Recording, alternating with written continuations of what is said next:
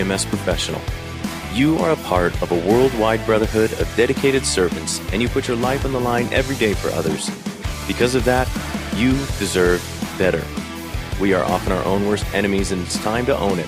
Let's work to improve and change the status quo. That change starts with us, right here, right now. In every situation we're faced with, as we see a need, we own it, and we act. Be the ideal firefighter you would want on your crew. Be ignited. Hey everyone, my name is Ryan Rodriguez, and I'm the founder and your host for the Ignited Firefighter Podcast. The Ignited movement is a battalion of firefighters who challenge the status quo through a forum dedicated to self-improvement and accountability.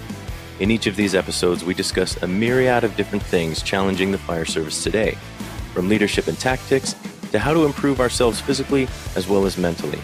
We aim to civilize the mind but make savage the body. And even though the focus is on the fire service, topics and principles we discuss span all kinds of professions. That being said, let's light the spark.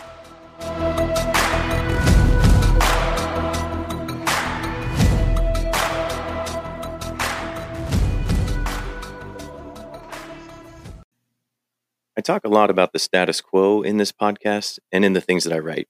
But what exactly does it mean? Today we're going to talk about what the status quo is, why it's a problem, why people are afraid to challenge it, and what we can do to challenge it as agents of positive change. The Harvard Business Review recently posed a question to over 1,000 different employees across the country. How often have you seen senior leaders challenge the status quo or ask employees to think outside the box? The result? 42% said almost never. 32% said sometimes. 23% said fairly often, and only 3% said very often.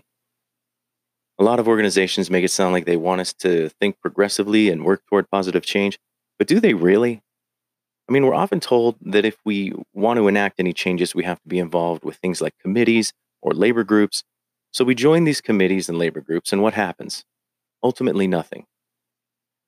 We've all been on these committees that produce ideas and changes that we feel would benefit our organization, its members, and the people it serves, but oftentimes those ideas fall on deaf ears. We get frustrated and we lose the fire that we once had that caused us to join a committee in the first place. We ask ourselves, what's the point? What's the point when no one's listening? The organization doesn't enable change, and those involved lose their excitement. The rest of the members of the organization are left with nothing more than the existing foundation. Continuing the status quo is like expanding the foundation of a house without ever building something creative and beautiful to live in. Foundations aren't built to cause disruptions. They're built to create a sense of consistency, and there's nothing wrong with consistency. However, there is something wrong with never wanting to achieve more. If you want to make something greater, you have to be brave enough to challenge the comfortable environment that's merely just existing. Status quo is defined as the existing state of affairs or a desire and effort to maintain the existing state of affairs. This isn't typically a good thing, guys. Who likes eating the same meal every day for 30 years? Now, granted, I've heard of that one guy that's gone to the same McDonald's in his neighborhood every day for 50 years and has a Big Mac, but this guy is a minuscule percentage of the people in America. Why do you think we have numerous different styles of clothing, restaurants, movies, music? We love variety, and for good reason. It's fun, it's engaging, it's interesting. The status quo confines people's creativity and morale. If there's no hope for any change or improvement, then why reach for it? It's all about doing what's comfortable, right? But there isn't a single person on this planet that has accomplished something great by being comfortable and not taking risks. Incredible feats are accomplished when people step outside that confinement and take those risks. One of the reasons we became firefighters is because we enjoy the sensation of taking those risks. So, why is it that our organizations don't want us to think bigger and take risks in innovation within our fire service organizations? Is it due to some semblance of tradition? Is it the pack mentality where if we step out of the pack, we'll get picked off by the predator? Whatever the reason, We should be pushing those boundaries and making attempts to explore the potential of our people, our organizations, and the fire service as a whole. The willingness to step outside the box takes bravery, but bravery is rooted in vulnerability. We have to be willing to sacrifice something. We can talk all day long about how brave firefighters are because they run into burning buildings, but we also need to realize that that kind of bravery is also rooted in vulnerability and a willingness to be injured or even killed. The same can be said for someone who takes a step forward and tries to make positive change by implementing a new fitness program, a new training system, or a new piece of equipment. Think about it. How many times has your organization or training department introduced a new piece of equipment that you turned your nose up at instead of giving it a real evaluation in regards to practicality and use? I use Henry Ford a lot in my analogies because I think he was an amazing man, amazing inventor, and innovator. And as amazing as it was for the time, the Model T was the first American car ever made. But now it seems like an ancient relic.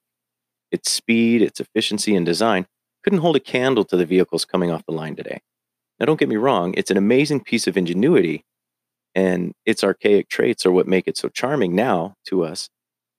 But um, it'll serve its purpose. It'll get you from point A to point B. But is that all we want anymore? No, that's not all we want. We want style, we want speed and efficiency.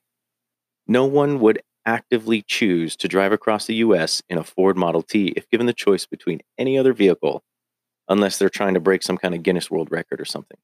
The point is, just like vehicle companies are continually making advances in elements of design, innovation, and efficiency, we in the fire service should be looking to continually improve and move our organizations and services forward. Granted, the element of fire remains the same, as does the human body, and we know the basics of how to mitigate problems within those two. Put the wet stuff on the red stuff, right? And keep blood inside the body. Kind of a key right there. However, how fire burns is changing with the new types of materials being produced, and EMS practices have improved rapidly over the last 20 years thanks to innovation and a conscious effort to pay attention to things that we may have never considered years ago. To simplify it, the status quo means that we'd still be driving around in Model Ts in the year 2019 instead of what we drive today. So why do people and organizations cling so desperately to the status quo? Here are some reasons why. People are unwilling to turn the spotlight on themselves and take accountability. Responsibility and accountability are hard. I get it. Typically, a person's level of responsibility within their organization can be determined by their salary.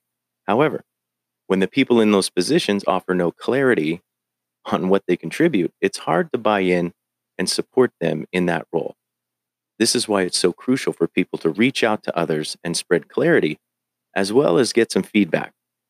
One thing to remember is that when you ask for feedback and are fortunate enough to get it, it's severely important to follow through with visible and tangible changes. Otherwise, you'll lose the very credibility and integrity you're setting out to gain, and trust among the ranks will crumble. Another reason why people cling so desperately to the status quo: fear of risk. Stepping out of the pack is risky. You subject yourself to an immediate scrutinization and vulnerability. We risk our lives every day at work as firefighters. Why can't we risk our reputations for something better? People in the fire service are more willing to risk their lives than their reputation. It's ridiculous. I've heard it said countless times at the firehouse, your reputation is everything. But what good is that reputation if you aren't willing to do anything of real substance? If you're just quote unquote a good guy or a nice guy, what does any of that really matter if you're just sitting there going through the motions? Doing something different puts you at risk of failing in that thing. I get it. But again, nothing amazing was ever achieved by people sitting in recliners getting more and more, shall we say, complacent. Another reason is lack of organizational alignment. Do your organizational values support the behaviors and ideas that encourage members to challenge the status quo? Are leaders within your organization living by these principles? If they aren't, the core values and underlying tone of the place aren't rooted in the belief that success comes to those who are surrounded by people who want their success to continue and are inspired to do more. And your people are basically just doing what they're told. You wind up with a bunch of yes men who simply check boxes and go through the motions rather than introduce and build something spectacular. Final reason that I could identify: undeveloped leaders. I know numerous people in positions of senior leadership who have been in their careers for close to 20 years or more and think they know everything because the system they're used to has worked for 20 years, according to them. But when you stay the same old person in a brand new role, you don't serve anyone. You can't seize new opportunities for growth and development, let alone manage the existing issues within your organization. So, what can we do to battle these elements? Here are a few things that I've come up with. Number 1, ask more questions. Is there something that isn't working?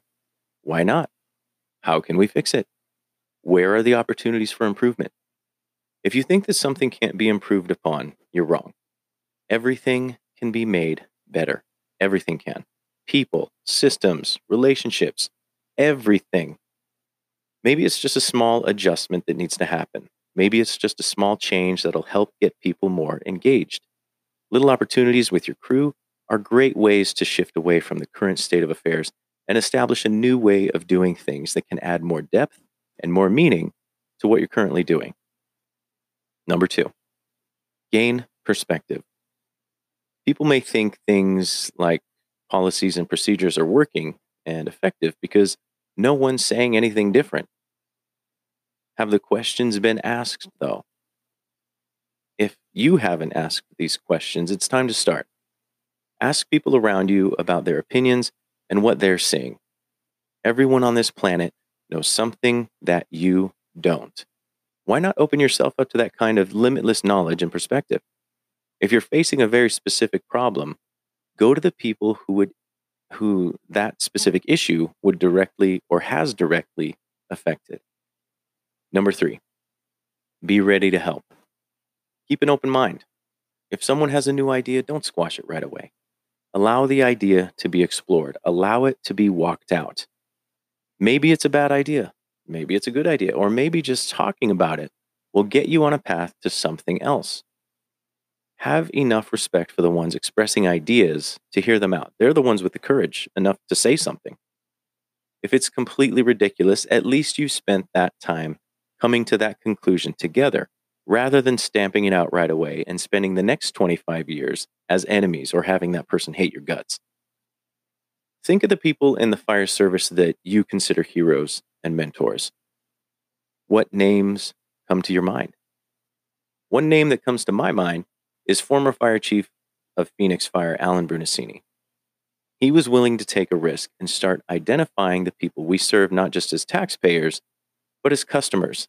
And he revolutionized the perspective of his organization and ultimately the fire service as a whole because of it.